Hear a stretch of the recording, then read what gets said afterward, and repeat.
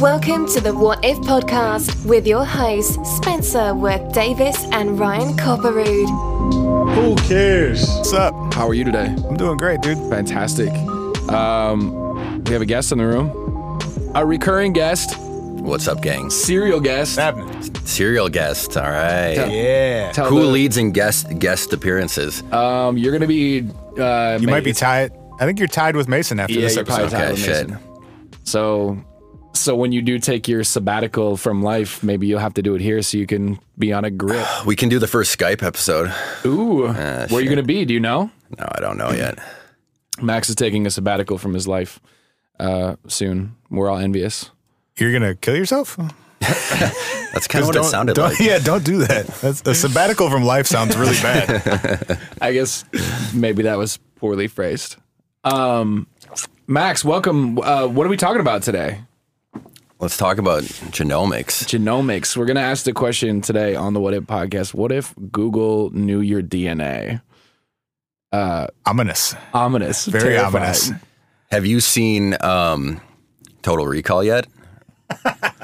Look, maybe. So what if I haven't? Huh? How about that?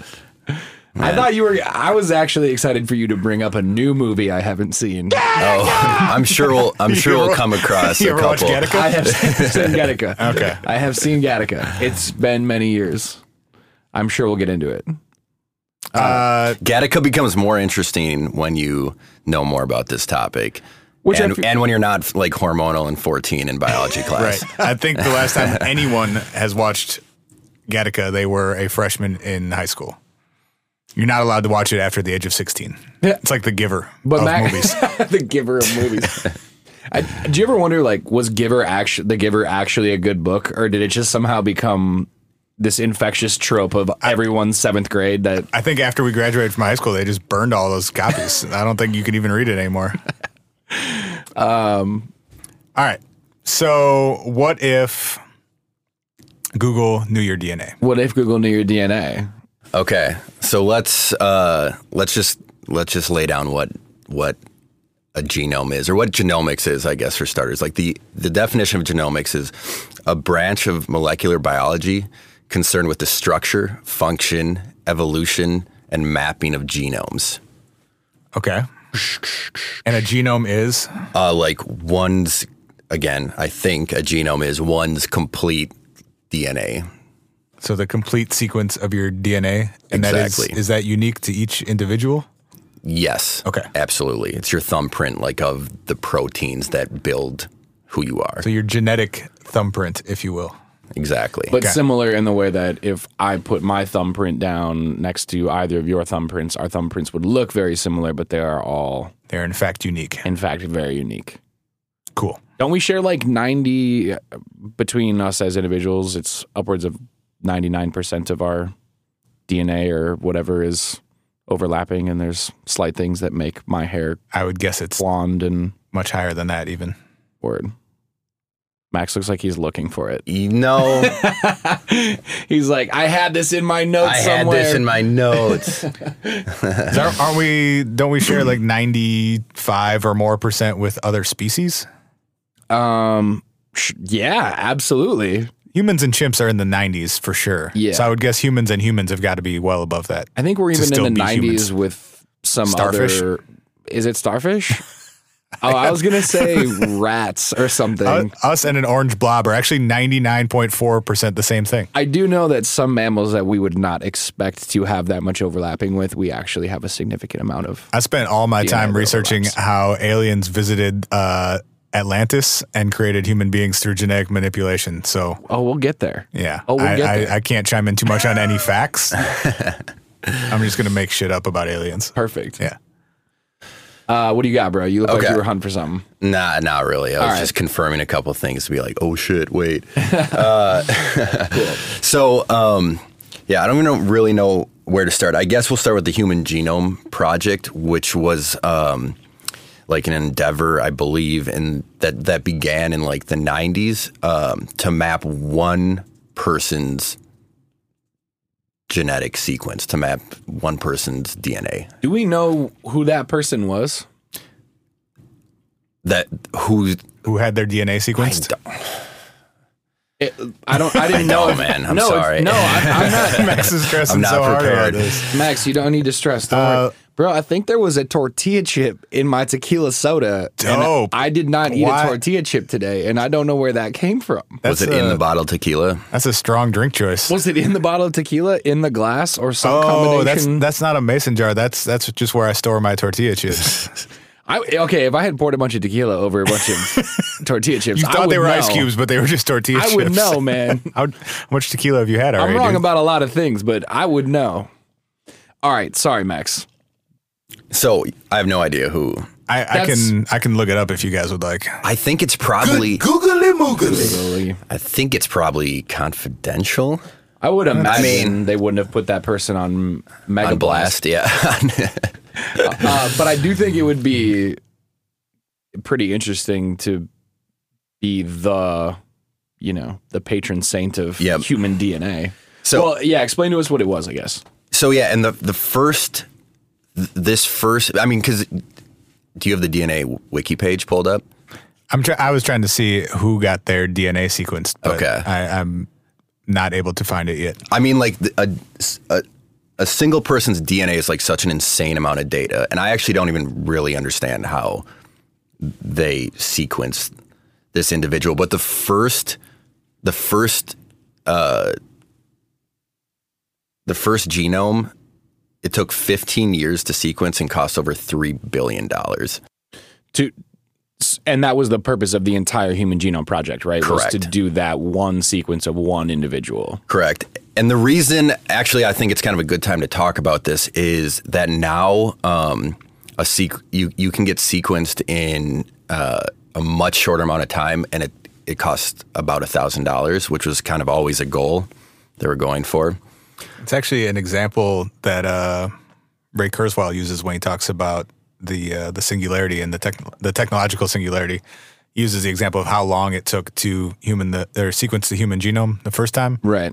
relative to how easy and how cheap it's gotten now. And that was in 20 years, basically. Yeah. I always like the other one I like that I think is overlapping is from the Wright brothers' first flight to us landing on the moon yeah. was 60, whatever, 4 or 5 years. 03 to 69, right? Was the moon landing? Yeah, so 65, 66 I feel like we've years. talked about that before. Probably. It You all and I? comes full circle. No, on the podcast. I guess we. Oh, really? Yeah. Or have we just had that Maybe conversation in real it life? got edited enough? out. I haven't listened. I don't actually listen to your guys' shit. He's just I don't listen to mine. I'm living it. he's too busy trying to be the most popular guest of all time. Yeah. So what did we learn from doing that, from sequencing someone's DNA? Okay, so like one person's DNA is not that helpful, but when you can start to compare many different sequences, you can start to like look at specific, differences or mutations in DNA that similar people share. So, for example, like if you look at people who have a high predisposition to diabetes, let's say, you'll find like a lot of similarities within their DNA in like specific places. And the way this has now started to accelerate a little bit is, so I don't know who they are. I think it's a company called Decode in Iceland. Okay. And they sequenced all of Iceland's DNA. Wait, what? The entire population of Iceland has been how big do you sequenced? think Iceland is, by the way? It's got to be in the millions, if not tens of millions of people, right? It's 300,000 Yeah. people. Was I thinking of Greenland? Nope. Greenland? Greenland's gotta be Definitely less. does not have 10 million people in it. I don't know Population anything. in Greenland is probably like 7. Yeah. Does that include polar bears or? No, people population. 3 polar Bear bears. population might be in the I millions. thought like things on Greenland, 7. Okay, so you said 300,000? Yep. So, and the reason it was such a good, what is the Greenland? population of Greenland is 56,000. See? Told you we're not experts at anything. Proved it. So yeah, Iceland's like the perfect place to do this with because it's like this like real homogenous society. They're pretty isolated, right? They're isolated. There's not a bunch of immigration or emigration from the island. So it's like this really, in terms of like what the Genome Project was trying to do, it's this like really pure gene pool they're working with. And so it's a lot easier to detect these anomalies sure. within their DNA and similarities. I guess it would make sense that if you have a ton of people who are super similar, whatever is different is going to stick out a lot more than if you were to take a cross section of the American population. You have people from all over the country and all over the world. Oh yeah, especially the American population that's like super diverse and like, and huge.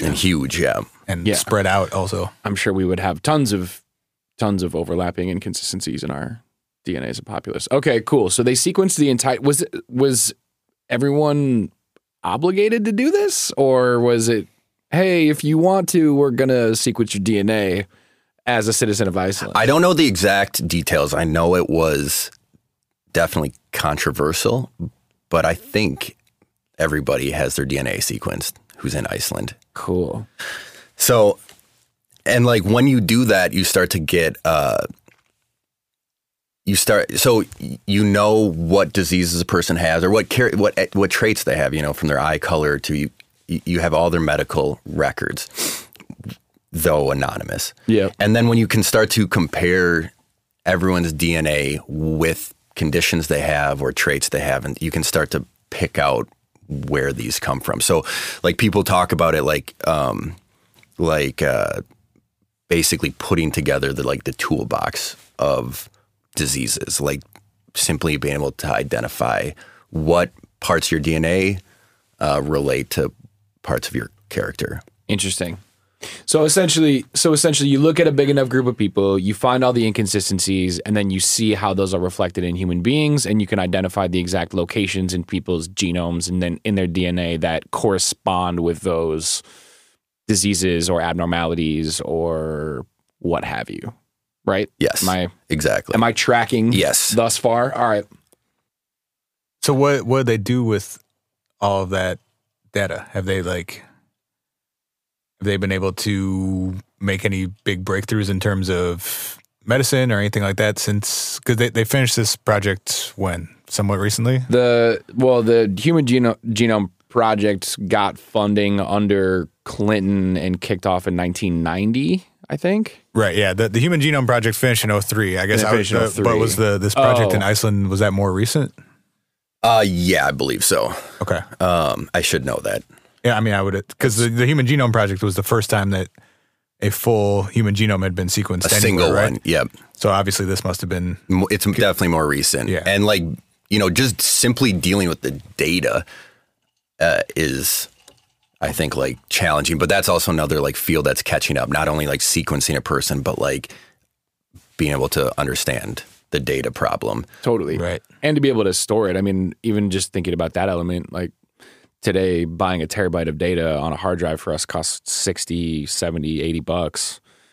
You know, to buy the first digital camera I ever had when I was in high school had 212 megabits of memory on the card, and it cost, $450 or whatever. Yeah. That's changing so quickly, though. I right. mean, that doubles every 6 months. Right. You know who's really good at storing huge amounts of data? DNA? Well, actually, that too. I definitely know second behind human DNA. What? Google. Right. Huge amounts of data. Petabytes, right? Isn't that the biggest one we have? That's a word? Petabyte. What does that mean? Cool. It's just the biggest. Good googly It's just as far as I know, it's the biggest currency of data that we have. Whatever it is 1,000 terabytes. Okay. Google's got a lot of petabytes. I'm sure. What I'm trying to say. Yeah, I would imagine they do. All right. So Iceland got sequenced. The Human Genome Project was the first one to do it. Yeah, and so, I mean, the punchline of all this, or the punchline of this study is that a Dr. Eric Lander thinks in 5 to 6 years we'll basically have a complete catalog of human conditions. As in, like, we'll know where to look for specific traits, conditions, mental characteristics. Not necessarily that we'd be able to do anything about them, but that we'd be able to identify where they are in our... Yes. Okay. So we have the catalog to look at. We kind of understand, how our DNA works. We can on isolate a more each one of these comprehensive things at least. level. Okay. And just to clarify, is that just because we just keep testing more and more and more people and keep pairing up those inconsistencies and finding the abnormalities and where they lie? Yeah, I would assume both, that you're getting better at understanding the data and you're getting more samples. Sure. Because of companies like 23andMe. Yeah, I don't know the nuts and bolts behind like the corporate side of this, who shares what data with who, but... Right. But I'm just saying, I see what you mean. You're saying whether or not 23andMe, when they sequence your data, is like, we will add this to an anonymous DNA bank that we have kind of thing. They say no, they won't do that. They do. I'm say pretty they sure won't? 23andMe is adamant about that. But I'm sure somebody out there is sharing that information. Yeah. Whether they are or not, there's no way that everyone is keeping that private. I wonder if you could opt into. You can absolutely. Like sequencing companies are being, they'll say like, we need people with Parkinson's to come in and like... And let us sequence them. Yes. Whoa. That makes total sense. I just had not had that thought until right now. Yeah, even 300,000 people is like a pretty good chunk of the population. Sure. Though, to your point, it's a good starting point for finding abnormalities among a very similar group of people, but I can't imagine that Iceland's 300,000 people from a universal scale from the whole world identifies a lot of other differences. No, I'm just saying if we're able to do 300,000 without too much trouble, Oh, right. then we can't be that far off from Doing however much we want. it just being part of the census to have your DNA sequenced. True that. All right. Where go does that fit in with like what CRISPR is doing? What is a CRISPR? What's CRISPR doing? CRISPR stands for let me pull up my notes because it's a lot of words. Is this going to be aliens again? No, this is the most legit science I think I've ever presented on this show, actually. There are so many conspiracy theories that go along with this, but I'm not even going to get into them right now. This is going to be your new intro for talking about aliens on the show. You're just going to be like, so how does that relate to what CRISPR is? And everyone's going to go, I have no idea what you're talking about. And you're going to, well. I'm totally not about to talk about aliens. All right, cool. I absolutely will later on in the show. Right now, I'm we wouldn't be mad. absolutely not talking about aliens All right, go or ahead. conspiracy theories or cryptids or anything. As you do talk about all But those when things. are we sequencing Bigfoot's DNA? CRISPR stands for Clustered Regularly Interspaced Short Palindromic Repeats. CRISPR. No wonder you had to read that. Yeah, it's a lot of words. It is a naturally occurring defense system that was first found in bacteria. I'm not going to really pretend to know how it works, but it's using CRISPR, it's theoretically possible to modify your genome. So to to identify a specific part of your genome and go in and remove it. So if we were to locate where Parkinson's is in the human genome, we could go in and just edit that gene that's responsible for Parkinson's or remove that gene altogether. So this is being done already, right? I mean, is Not CRISPR... not on humans. Well, you mean alive right now, we could go into Spencer's genome. We could see and that knock out your Parkinson's as you're alive. Right. But this is happening in early stages of human life. I guess 'Cause- I'm not aware of that. Maybe. So this is one of the articles I found as we researched deeply into this scientific topic from early 2015. And there were a couple of scientists and a gang of helpers at Guangzhou the university in Guangzhou, China. Guangzhou? China does all the crazy shit with total disregard for ethics. Yeah, I love man. it. They have all the money and none of the ethics, and they just do whatever the fuck they want. Let's see what happens. Yeah. They performed experiments on 86 human embryos. This is from a CBS News article called Designer Baby Controversy. Scientists edit genome of human embryo. And basically what they did was they threw out, however or whatever we know, were able to identify this specific gene called HBB, which causes a fatal blood disorder known as beta thalassemia. And they literally cut out the bad piece of gene in the embryos that showed it and replaced it with a good one to eliminate that disorder in the embryos before they came to life.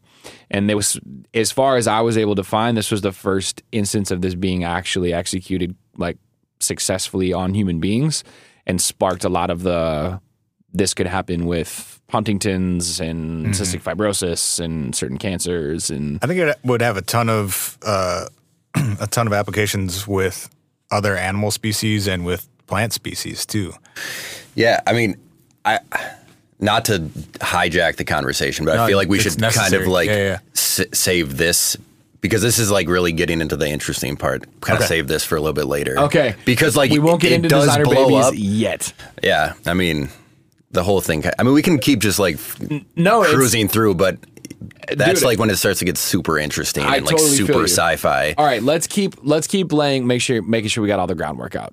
So, okay, so like just like why are people doing this, or like what benefits could we see from this? Just sequencing DNA. Exactly. Okay. I mean, like right now you can find out a bunch about your heritage, what's the word I'm looking for? Your like ancestry, or like, you know, Ancestry.com, right? Right. Ancestry.com. Are they sponsoring this episode? No, but I'm just saying. What's Ancestry.com? You're just saying your ancestry, right? Like you're looking for the people who came before you and what you know about them? Yeah, you pay them $200 and they'll tell you what continent you're from and who your people are and all that stuff. And your racial percent of your blood. Exactly. Right. Yeah. So we can do that already, like super accurately, which is like interesting, I guess, somehow. I think the money driving the whole research forward is pharmaceuticals, obviously. Do we know that? I mean, do we have evidence of that? I mean, that is like the most. I'm sure there is evidence of it. Sure. Pharmaceuticals in what sense? Like what would be the benefits? Or like the health industry is driving this research forward. Sure. Why? Chemo now, I guess, would be a good example, is like, that's like our best way of like fighting cancer as a disease, which is like essentially like a cellular poison, I guess you could say. And you're just hoping you kill more of the bad cells before you kill the good cells. Yeah. Right. Where I think the hope is that once we have this catalog at our disposal, you will be able to like use medicine to go into the DNA and affect the certain building blocks of you, you know, like certain proteins or a certain part of your DNA. To me, that feels like counterintuitive to the model that pharmaceutical companies tend to follow. Like if you can go in and alter my DNA in a way that I just don't get cancer, how does a pharmaceutical company benefit from that? They benefit from me being sick for as long as possible. But don't you think too, though, that they're probably having the conversation of like, this is going to happen? I mean, it seems like starting in 1990, people probably knew it was imminent. And by the time they actually successfully did it in 2003, they were like, oh shit, it's upon us. And now I can put $400 in a check and send it out, and with my hair in it, and it comes back to me. I mean, That's I feel like so many steps removed from curing cancer, though. I feel you. I guess all I'm trying to say is that from probably a ways out, they've been looking towards it, knowing that in some ways this is an imminent scientific possibility, and they probably want to be the ones who can do it and not be the ones who can't do it, because then if you have two choices, I can either give you sustained rounds of chemo for 2 years, or as as an 18-year-old, we can go in and get rid of all that shit for you for a very significant, I'd pay I'm like sure, price. 10 times the amount to take a pill and have my cancer be gone, then Yeah.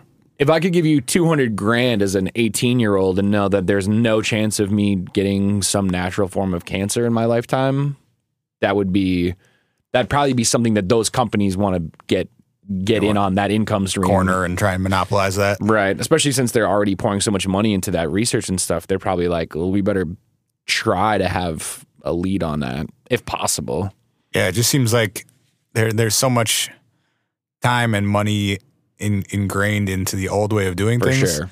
That would be, if that change happened, it's not going to happen quickly. Yeah, definitely not. And it's definitely in opposition, like you said, to, I think, the existing model. It's not, it's the opposite of treatment. It's prevention. It's, like you it's look the at the most specific prevention we could possibly imagine as a species is seeing that it could happen to you and killing it before it does. Like using the auto industry as an analogy, we've had better technology for decades. And no one's acted on it because there's so much money to be made by not. yeah, that's a really good analogy, definitely. Just because the tech is there, to me, doesn't necessarily mean that we would actually be able to access it. And I don't know that like necessarily like Pfizer is funding this research, but I think like at least with the intention of this is the real world monetary application for what we're looking at. And it's what's I driving definitely it. get that. Right. But yeah, I'm sure it's very political and there's lots of asshole lobbyists involved in this entire thing. Trying to steer Well, that. and that would all accelerate the day that somebody proves they can actually do any of these things. Because right now it's purely hypothetical still. Well, except for the babies that don't have that blood disease in China. Yeah, I also just don't necessarily trust news like that comes out of China. Sure. But I mean, yes. I guess, they did it to embryos in 2015. So there's also the whole, we can't speak to whether or not those babies are going to get that blood disease because they're embryos right now, which is also an interesting element of this, that we might not know how well some of these sort of things work or don't work. I was just saying, I don't totally trust the look at these cool things we can do news stories coming out of China as being like factual. Sick China bird, bro. Well, I'm not necessarily disagreeing with you. Do you have any listeners in China? not yet.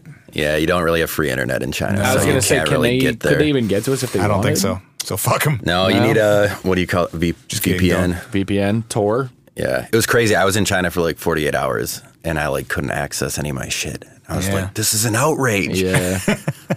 Can't listen to my podcast. You couldn't even hit up Twitter or like...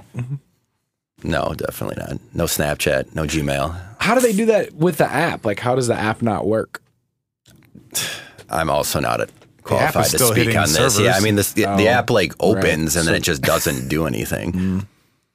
Man, China. Not nice. But they do have this thing called WeChat, which is like every app we have put into like one I bet chat. it's super lit. It's like your Facebook and Tinder and Snapchat and Yelp and like every time I was like, well, why can't you like use this app? And they're like, well, no, WeChat does it. I'm like, shit. That's a good app. Nice That's job. not really the point. But leaving Yelp reviews for your Tinder dates on Facebook. Whoa. That's like 4 levels of Inception. Okay, so we're gonna get fucked by pharmaceutical companies in a different form down the road. probably. Hopefully we get more fucked with better results though. All right. I think that's always promising. the goal. Honestly, It's been my goal for years. in my mind, I was like, that's a bummer. And then I was like, well, it is better though. I mean, demonstrably, if it works, it's better. Yeah, man.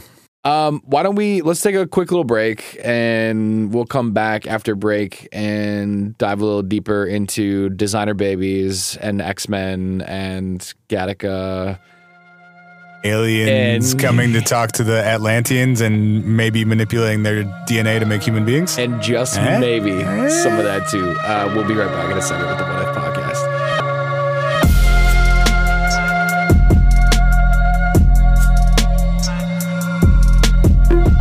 We want to hear from you. Send us a message, email hi, that's hi, at whatifpodcast.com. Or leave us a voicemail at 612-246-4614.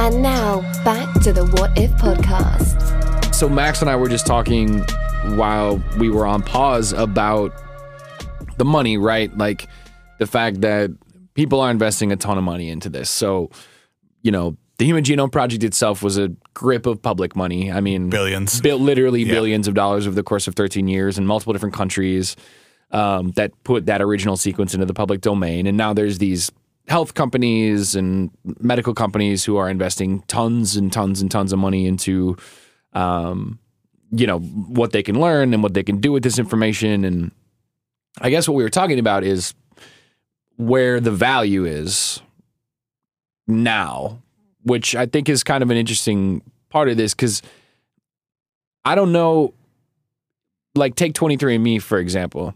And like, if y'all want to advertise on here, I will completely change my opinion at any given point. But I don't know why giving 23andMe, how much is it? Is it still like a G-bar to do it? You can do one for, no. You can do one for $79 or one for $200. And one gives you more or less information, essentially? Exactly. Okay. So if I throw $300 at 23andMe and I know a bunch of stuff about my... It's 79 or 179 now. Okay, wow. That is not billions of dollars at all. The 79 is just your ancestry. Really? Get Okay. a breakdown of your global ancestry by percentages, connect with DNA, relatives, and more. The 179 is health and ancestry. Get an even more comprehensive understanding of your genetics. Receive 65 plus online reports on your ancestry, traits, and health. So that might get into your propensity for certain health issues or totally whatever. Okay, but so here's my question is, you know, I guess, I don't know, if you have a genetic predisposition to lupus, let's say, or I don't know, I think the example I used when we were off air was leukemia. You know, what does that do for you as a person? Or Parkinson's. What does that do for you as a person? Like, what did you buy with your $200, $170? What did you buy to know that you have a genetic predisposition to Parkinson's? Well, I guess it would depend on the disease, because maybe there are certain things that you could, through diet, exercise, various lifestyle things, maybe Sure. you could prevent or lessen your chances of. Diabetes. Yeah, Cancers. it's funny you say it like that, because I haven't like had my credit card out, but I've definitely like thought about paying for 23andMe because I'm like just fascinated by this topic. Definitely. And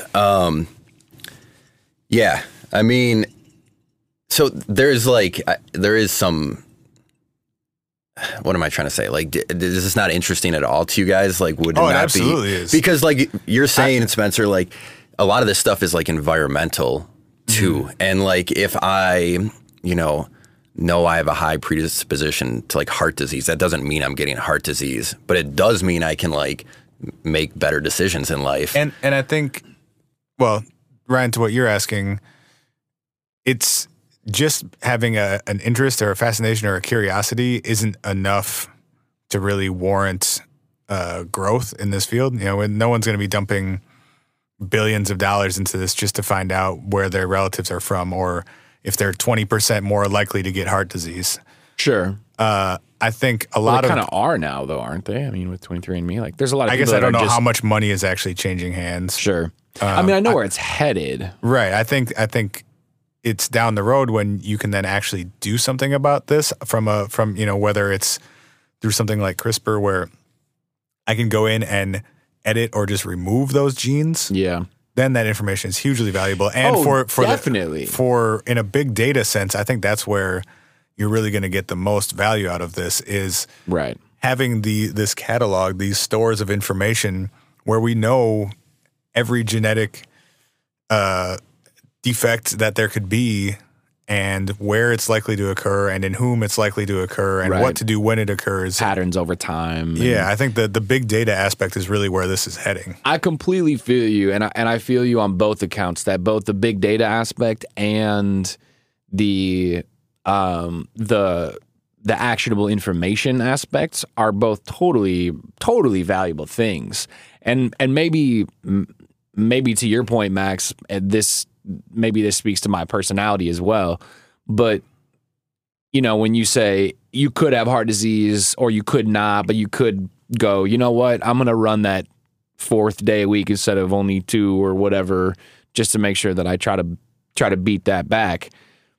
But in my mind, I feel like I'm also potentially paying for a piece of knowledge that I have absolutely no physical impact over. And then that's just a dark cloud that sits over me as a human being, as a 29-year-old dude. Like, I got a lot of life ahead of me. And if I'm going like, okay, cool, so I have like a 70% chance I'm going to get Parkinson's one day. All right, that's terrifying. For sure. Makes a lot of shit suck between now and then in my brain, I think. It's not fun and games necessarily, or even one that 23andMe tells you is like if you could be like what your likelihood of balding is.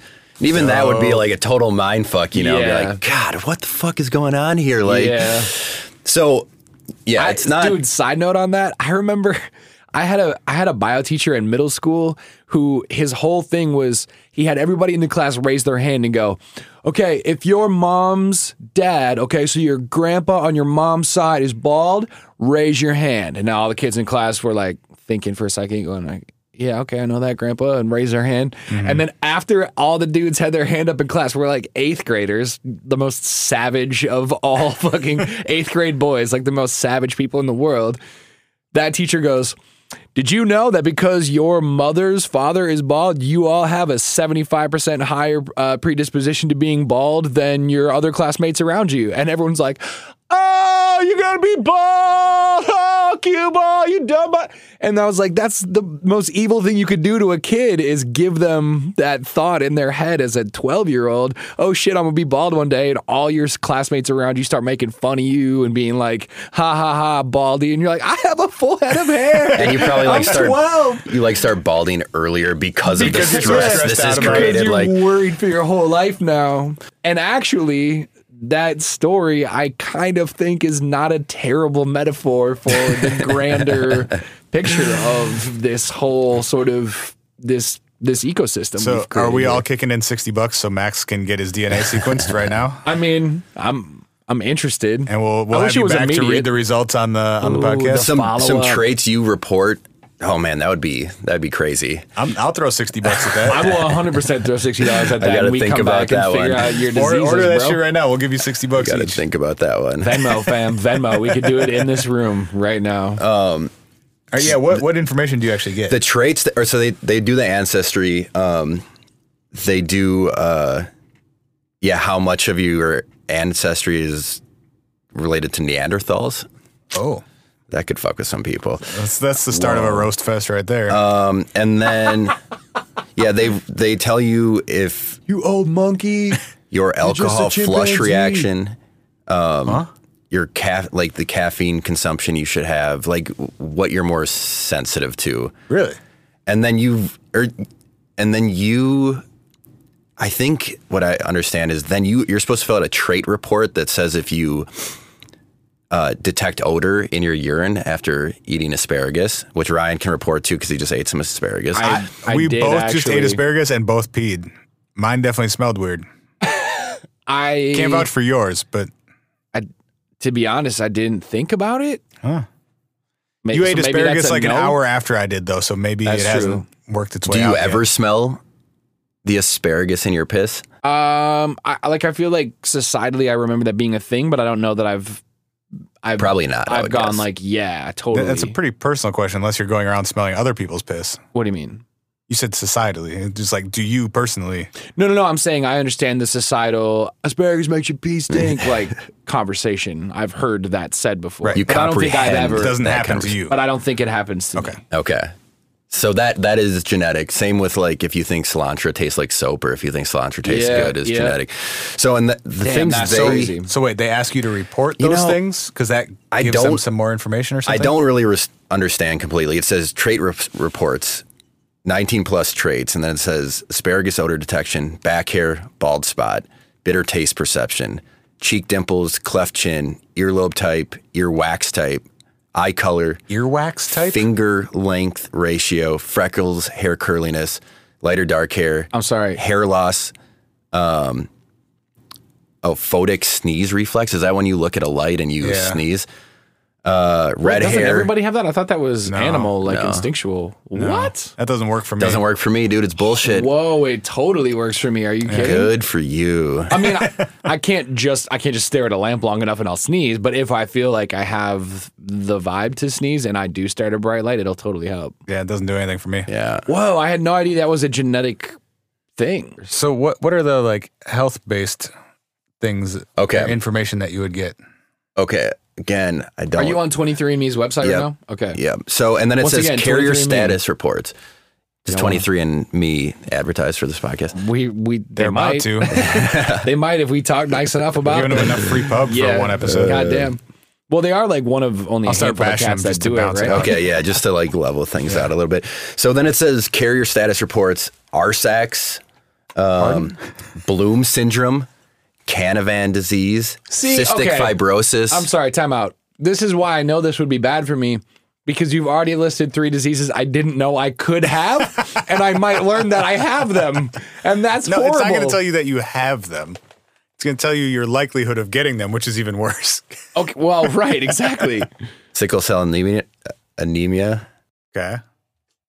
These are just ones I've like vaguely heard of. I couldn't even tell you what the disease is. But yeah, there's 35 carrier status reports. Let me see if I can see a sample report. Okay, so they tell this. you carrier status would mean that it's possible for you to develop that disease. That right? genetically you have some see sort of predisposition towards it, or it's in your DNA somewhere. So the sample one gives you a positive one. It says, Jamie, you do not have the variants any of the variants we tested. So you're like, oh, cool. I can't wait to get that news. Jamie's healthy as can be.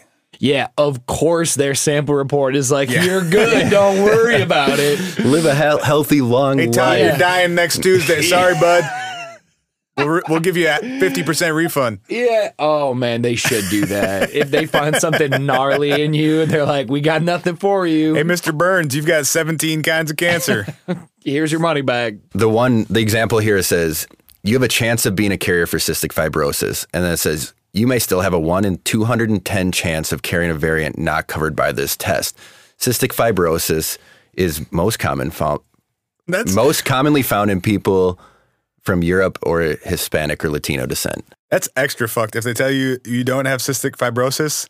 But don't worry, sometimes we mess up and you might still have cystic fibrosis. Yeah. Ryan's like, I'm that one dude. Of course I'm the I am, one in man. 20,000. Of course I am. It's totally my personality. I'm also, I know this is probably a different episode entirely, but I am fascinated that they can make sort of low-key blanket statements like that where it's just people of European descent or Hispanic and Latino percent or descent are high, at a higher propensity to have cystic fibrosis. They just FYI. Like, Great whoa. segue though, because like what I was gonna say is like, I mean, we have lots of prejudice in this society already, like based off skin color. Lots of made up cultural things. Exactly. Yeah. But they, like what you just said, it is kind of fucked up to be like, man, if you're Hispanic, you're probably like have a better chance of getting cystic fibrosis. Like that is a blanket statement. But they like have the data behind it, you know? And some of those things have been known for a while. Like sickle cell anemia is way more common in black people. Right. I've heard that before too. / now maybe a lie was born. I think it may. I'm going to take that back because I don't know what I'm talking about. But think about the real life. Googly moogly. Yeah. Think about the real prejudice that could come if your DNA was made public, or if like an employer was like, great, we'd love to hire you. Here, spit in this thing. Oh shit, you have a 95% propensity for alcoholism. Like, yeah, that would be no kind thanks. of a trip. Well, yeah. tough to get a job. One of the things they say on the website is that they will not share your information with anyone, and that they follow the Genetic Information Non-Discrimination Act. Whoa. Shortened. Whoa, that's a thing? Shortened to GINA, which is a brilliant acronym. Smart. Yeah, the Genetic Information Non-Discrimination Act of 2008. Wow, I can't believe we have that. I'm kind of glad we do. Yeah, even though I don't know what it we're on says. top of it. And it's been around for 9 years, apparently. Right.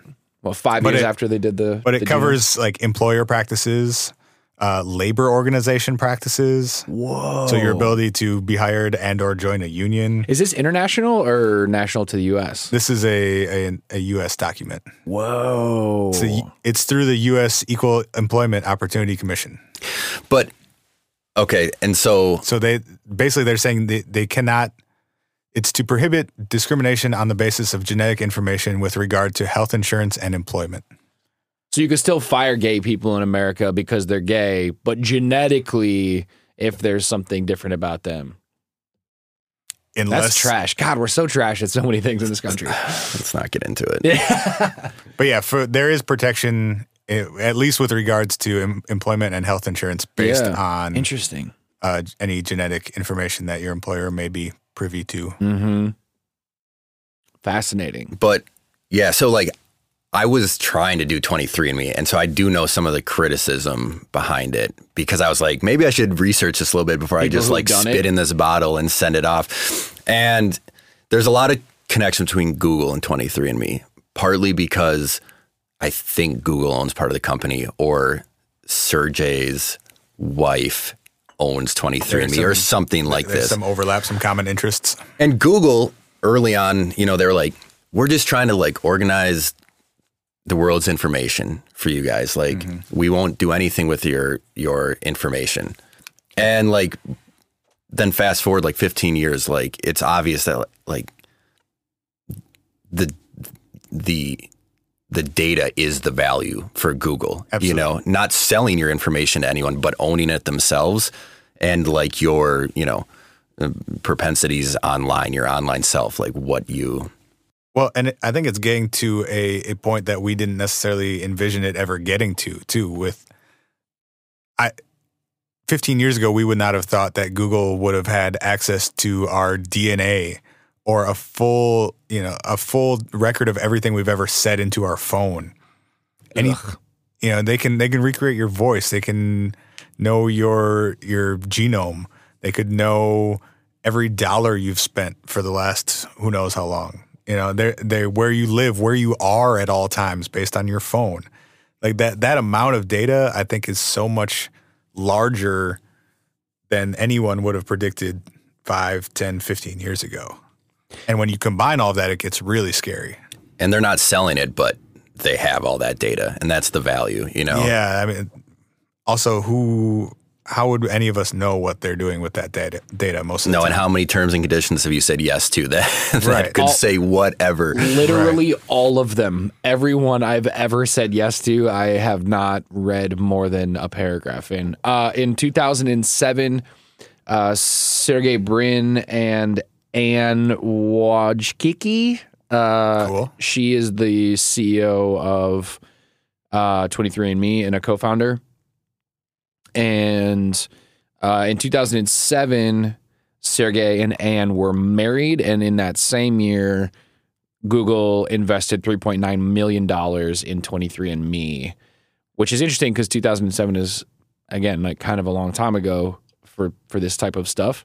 They are now divorced as of summer of 2015. This should be a reality show. Who is Sergey Brin? One of the Google co-founders. Okay. So the article that I just found in this, just trying to figure out what Google's investment in 23andMe was, turned up a Gizmodo article from January of 15 that's titled, "Of course 23andMe's plan has been to sell your genetic data all along." Well, Today, yeah. 23andMe announced what Forbes reports is the first of 10 deals with biotech companies. Genentech will pay up to $60 million for access to 23andMe's data to study Parkinson's. It just seems like that temptation would be way too much at some point for any company that's working on this stuff. When Google can throw unlimited money at any of this, you know, how much did they invest into 23andMe? $3.9 million in 2007. 3.9? Okay. But 10 years ago, I'm sure the company has 10x in value, so I'm sure that was Google is throwing around billions like it's nothing on a, almost a daily basis. Right. Yeah. And we never know what they're doing with any of that information that they have about us. You know, they're not obligated to tell you what they're doing the majority of the time. Well, I think sometimes I don't know, there's a lot of complications that arise with search engines in general. You know, like all three of us here have relatively unique names, but what happens when the Tim Johnson in this state and the Tim Johnson in that state, what if their genetic data gets randomly, one of theirs is seen as the others? Like, what if, I don't know, there's an interesting problem that arises when you give a company like Google, who catalogs and searches everything, the authority and the domain to make these sort of arbiter decisions of what belongs to who or who belongs to what, or what should be made available and findable, and what they tank into the bottom that is, on the 100, when have you ever been past more than 4 pages in Google? Like, probably never in your entire lives. What things sink below that. And if you apply all of those things to something as personal as our genetic data. No, yeah. I mean, like, your DNA's fundamentally way more personal than your online behavior. Totally. It's like, well, yeah. And the only way it can get more personal is when you combine it with your online behavior. Yes. And your speech. Yes. And your fingerprints and everything else that companies have about us at this point. There's nothing, and your location. Google knows where I live, how my voice sounds, how I spend my money, what websites I go to, where I go throughout the day. When you then add that to everything genetic about me, like, what else is there at that point? It's funny too, because it's super fucked up. Like, the more we talk about it, I'm like, man, that's jacked up. But we're so far behind. It's like, you know what I mean? Like, it's so, like, this was all taken care of like years ago. Now we're just starting to be like, wait a minute. Wait, what were they going to do? Right. Well, and to your point, Spencer, the thing that I also find really interesting is we always, the mental rebellion that I always have initially is they know these things about me. That's too intimate. It's too personal. But Google doesn't give a fuck about me. Google doesn't give a fuck about Ryan Copperwood. Google gives a fuck about Ryan Copperwood, Max Salim, Spencer Worth Davis, and then run the list. And when they can put all of that together, can you overlap a layer of people's medical history or propensities with other habits and things about them, and then have another layer to advertise against? Yeah, for sure. Especially when it comes to advertising against people's greatest fear, which is fucking dying. Like, if your fear is I'm going to get cancer, and you have some level of information about people of this ethnicity and this race and heritage, and I mean, what I just double said, but whatever, like, all the things that they could know about you through your genome. Yeah, I mean, the privacy aspect is one part of it, and I think we're if we're not already past it, we're rapidly sprinting past the point of no return on privacy. Yeah. I think what is more concerning to me is the level of manipulation you open yourself up to. Yeah. Well, say more about that. Well, when you're talking about advertising and how specific you can get, but I'm just thinking of, outside of advertising, what other ways could you start manipulating groups of people at that point? A lot of them, and bad ones. And I can't speak to them specifically right now, but. And I guess I don't have a specific example on the top of my head, but I think there is inherently some danger to, even if it's not Google may not care about me specifically as an individual, but if I fit into a fairly narrow category of theirs, or, this cross section of a bunch of different categories. They know enough. Yeah. there might not be much of a difference at that point. Totally. Go ahead.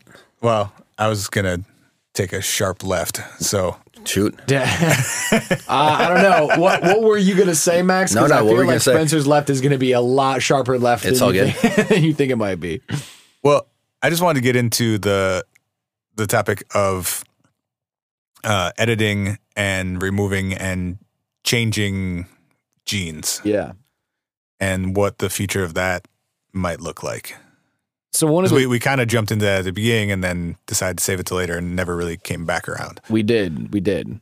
Are we good to talk about editing at this? You guys can talk whatever you want. Let's get into the crazy shit. Because I think that's where a lot of the potential benefits could be with all of this. I would agree with you, and I think to me the editing is, to your point of what's valuable, is that editing is where, even though we're paying, not we, maybe Max, if we can convince him to do it, paying $170 to get their genome, it's less for what you can really learn at this point and more where is that headed in terms of what can you do with that information once you have it?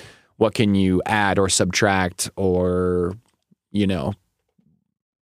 finagle, if you will? I mean, I think this is where it gets really interesting too, because it's like, it gets sort of philosophical in this sense in many different ways, but like nature versus nurture in the sense that like I have a 1 in 200 chance of getting lung cancer. Okay. But if I smoke 2 packs of cigs a day, that number's like probably it's going up a lot. Yeah. And I might be because of my environment or my habits, much less healthy than somebody who has a much higher predisposition to this. Definitely. And that's what a lot of critics of genomics will be like. I guess like a lot of critics would argue that genetics have less of an effect on diseases that you might acquire than environment does. Mm-hmm. And we're being pitched that genetics is the key to all of this and it's helping money get pumped into the process. Sure. Where like a critic will say like your environment and how you treat your body is way more important than like what your DNA is saying. Mm. But that's hard work. We don't want to, that's not the easy answer, right? It's much more, it's much nicer to think about I could just remove the gene that's going to give me cancer rather than I have to maintain my body myself by exercising and eating well and not doing stupid things. And I also think to that point, not only are we looking for easy answers to subtract the negatives, but we as this population have always looked for easy answers to add the positives. And I think that the editing stuff gets real interesting when you start to talk about the possibilities of not just saying, can I get rid of my propensity to have Parkinson's? And you add in, can I become a mutant? Become a mutant. Can I be Wolverine? Am I an X-Men now if I want to be? Or can I did want to talk about X-Men and I'm real glad that Spencer let me talk about X-Men. but I mean, but in all reality, if I want to in the womb make sure that my kid has 2015 vision, right, and the whole designer baby shit. Yeah. I mean, and the designer baby shit was, they weren't really designing babies. They were removing a blood disease from children. They're just printing fake Louis V logos all over the space. Oh my God. Oh man. Hey, if we got good enough at it, could we Louis print a baby? Oh, absolutely. It's called a tattoo, bro. Yeah, it's true too. But that to me is another very interesting element of this whole conversation, is not just what can we get rid of, but also if you can get rid of things, you can also add things. And can you add height and strength and eyesight and, brain power? I mean, we're talking about genuinely creating I don't want to overstate it, but superhumans. I mean, we're talking about the idea of creating, X-Men. X-Men.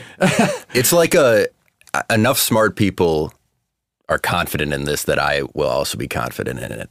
That like a baby is going to be born in a test tube, not born in a test tube, but made in conceived in a test tube for sure in our lifetime. Yeah. You know, and like as far as like designer babies, like you can still just take the best of you and the best of your partner, but you can make a better kid. But yeah, that still opens up a lot of possibilities that don't exist right now. Mm-hmm. And kind of godlike, you know? It's sort of like the Nephilim who came down and genetically altered the Atlanteans to create human beings. Yeah. Here we go. I'm fucking around with the alien stuff a little bit because I feel obligated to mention aliens on every podcast. But I do think it's interesting that almost every ancient culture has some myth about humans interbreeding with either animals or some sort of god or angel or higher being. That myth, that story is present in thousands of ancient texts. Sure. And I can't imagine that it's a new idea with humans to want to improve ourselves or to get rid of negative traits or to live longer or to be healthier or all these things. And like, I don't know. I wonder if this is the first time that has happened, or if maybe there have been other moments in our history where something along these lines has happened. I mean, not to drop a Hitler bomb, but like Hitler would have been one of the more, I would say. Yeah, the whole topic of eugenics is definitely related here somewhere. To this. Yeah, I mean, you know, and I think that's one of the huge potential negatives that you open yourself up to when you start going down this path. Totally. Because I think too, you know, to get kind of back into some of Max's philosophical stuff is, what do we see as good? Right. You know, it's extremely subjective. It's extremely subjective. You know, there are some people, while I know this is maybe too far devil's advocate, there are some people that would say that, you know, chance and suffering and randomness and chaos in our universe are important aspects of learning and being and creation and causing us to create and react to things. And some of these elements of stripping out some of this stuff, while seemingly, I think, attractive, could also put us in a position where we lose some of those other sort of anti-elements of what it is to be a human being. I think when you start eliminating suffering, you absolutely start changing what it is to be human. I can't say if that would be positive or negative, but it would definitely be a change. You guys should watch Gattaca again for sure. Because there will be this moment when there's like haves and have-nots, and that will also be fucked up too. You know, right, where his older brother is a test tube baby and he's like a natural birth, and it's like, yeah. Well, and early on, right, and his big brother is the best, smarter and stronger and taller, and I think it's with any new technology, it's going to be really expensive, and it's going to be limited to people who can afford to do it, at least at the onset. And that's going to create an even bigger class division if it's not only do you have money and access to certain things, but now you're in some ways objectively a better human being than everyone else. Almost, you know, you start separating like a different species almost eventually. That it's more than a class issue at that point. You're right. I mean, it is. It's literally a second species at that point. Breakaway civilization, to use a phrase of all the guys who write books and talk on ancient aliens. And also too, though, that breakaway civilization is already sort of in effect. Did you see? There was an article that came out recently in, I think it was The Atlantic, about the Silicon Valley millionaires and billionaires, bunch of dudes who made a bunch of money off of buying, selling, starting, creating, working at big, important tech companies in Silicon Valley, who are also huge doomsday preppers and have bought plots of land and years storage of food and like created these total breakaway locations and learned how to fly helicopters and shit, so that if anything goes into ruin or there's a mass solar flare or something fucking crazy happens, they can just fuck off and be like, cool, we'll repopulate, no problem, I'm going to be fine. And there's an element of that is there's financial preparation that sort of sets you off into the future that is completely similar to financial preparation that could set you off into the future, just related to your genetic ability to pay for and affect that. And also, if you have a bunch of money, and a lot of what this is when your kid's in the womb, can you make sure that your kid doesn't have these things? Right. You can ensure generation after generation in a way that so many people will have no ability to ensure generation after generation. You'll have old money and also old health. Yeah. Right. You'll live forever. Old money and new health. Yeah. Yo. The mixtape. I just coming melted soon. into my seat. It's terrible. Ryan, did you ever see Elysium? It's only somewhat relevant, but I just wanted to ask you if you'd seen a movie. I'm pretty sure you haven't, because I haven't done that yet this podcast. Nah. Cool. Have you seen Event Horizon, bro? Nah. Bro, you ever see Waterworld? Yeah. All right, cool. Can I throw a quote at you guys? Please do. So Freeman Dyson, who's a theoretical physicist. Is the Dyson sphere named after him? I don't know. Oh, okay. I don't have any information besides this quote. But Freeman Dyson writes, in the future, a new generation of artists will be writing genomes the way Blake and Byron wrote verses. Whoa. Dope. I feel like I just had this thought as you were saying that we see these things kind of happen in pattern over and over again in our society, where things are too big, too expensive, too unapproachable, almost unthinkable. And then slowly they start to happen a little bit. Oh, we might do this thing. Oh shit, we did this thing. Oh, now we did that thing a second time. Now it's happening more frequently. Now it's happening so frequently that it's in the hands of multiple people. Now it's $180 on the internet. It's $180 on the internet, and we don't even think about, really genuinely, I don't think we think about societally everything that it took to like make our way down that painful, expensive, fucked up funnel. Get from a 13-year, $3 billion project to a 2-week, $200 project. I mean, it's insane, right? Yeah. And I feel like there are instances, you could talk about just computers in general. The first computer was the size of a building, and then now we all have one that's on airplane mode in our pockets that's more powerful than any calculator they ever had that was the size of a building. Is my phone supposed to be on airplane mode right now? It doesn't have to be. My bad, dude. If it rings, we will not yell at you. And I guess all I'm trying to say is the more that we sort of democratize these technologies, I feel like also the more frequently we see people doing things with them that are uncouth, because they're in everyone's hands. So once everyone has it, there will inevitably be bad eggs in that group of everyone who will use them for ill, in the same way that there are hackers that are trying to take down power plants in countries and shit like that.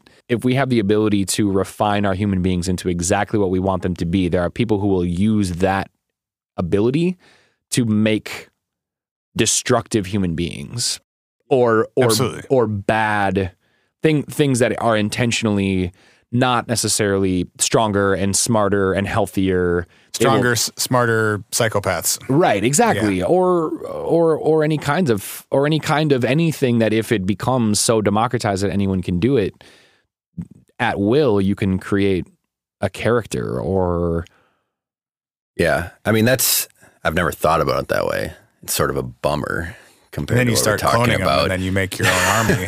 And then, are we Star Wars? Did we live in Star Wars now? Yes. And then they make a simulation, and then we're in a simulation. And you're right, bro. I shouldn't have gone right to that element with it, because there is a total beauty in that too, that you could create something really beautiful. But I just think there's always another side to that coin. I think at its core, what makes this topic so interesting is that the stakes are so high, and there are so many variables and so much uncertainty. Totally. Like, the best case scenario for this is that we literally create a utopia. And the worst case scenario is that everyone dies. Those are the stakes. Kind of, yeah. Yeah. And man, what is crazy about that is that, like, I'm not saying we'll experience the utopia or we'll experience the apocalypse, but like, it's fucking happening right now. could be this well is on our not way to one of theoretical those. in Right. a lot of ways. And it should be a fascinating ride one way or another. For real. I hope that we can knock enough genes that are bad out of the three of us in this room, so that we just live long enough to see which one it ends up being. Even if it goes sour, I want to be there to see it go sour. I got too many bad genes, dude. I know, right? Well, Max, I'm gonna give you $60, and I think you should get going on the 23andMe. This can and be we should have edited you back out in a couple weeks. Oh, man, that would be interesting. Wrestle with it. Hey, wrestle with it all you want. You don't have to commit to it, but and if you don't want to, I will. Will you? Yeah, absolutely. I would for sure do that. I would absolutely do it. Yeah. You pitching some money. Oh, okay. Because I'm just curious what Spencer's. this looks like. Yeah. It would be like kind of intense if like I was just gonna say this could we're be like, oh yeah, roll, this is gonna be fun. Like this is gonna be sweet. That's good like, radio if I've ever heard it. We find out live on the podcast and we only have 12 more episodes left because I'm gonna die. Okay. Here's what we're doing. We're bringing in a bottle of liquor, and depending on That's gonna just kill me faster.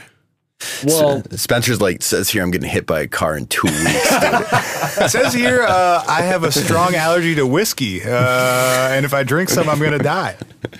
well, all right. Then we'll just get a different bottle of booze, and we'll still drown your potentially life-threatening diseases with alcohol. Yeah, of some you guys kind. throw me some money, I'll do it. We can right. We can read the results on a future episode. We'll do a follow-up.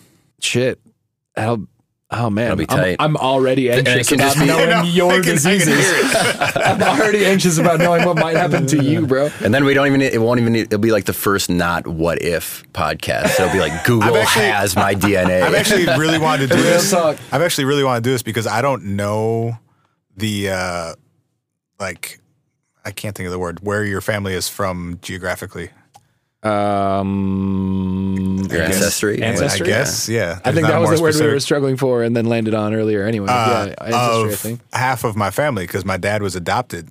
Oh, sure. And so I've always wanted to know that stuff too. Like I know where 2 of my 4 grandparents are from and not the other half. So that'd be fun to figure out too. Maybe we'll start with the medical stuff and then we'll end with like, hey, but you're Croatian. Cool. But you're 50% Croatian. Maybe you won't be so hard on the Chinese anymore once you find out how much. I'm 75% Chinese. No. Gattaca, man. Gattaca. All right. Yo, we're out of here. Max, good to see you, man. Thanks for being on. Thanks for having me. We'll do a follow-up. We'll have you back. We'll do it again. Tight. This has been the What If Podcast, and we love you. Bye. Peace out. See ya. Thanks for listening to the What If Podcast. We'll be back next week with another episode.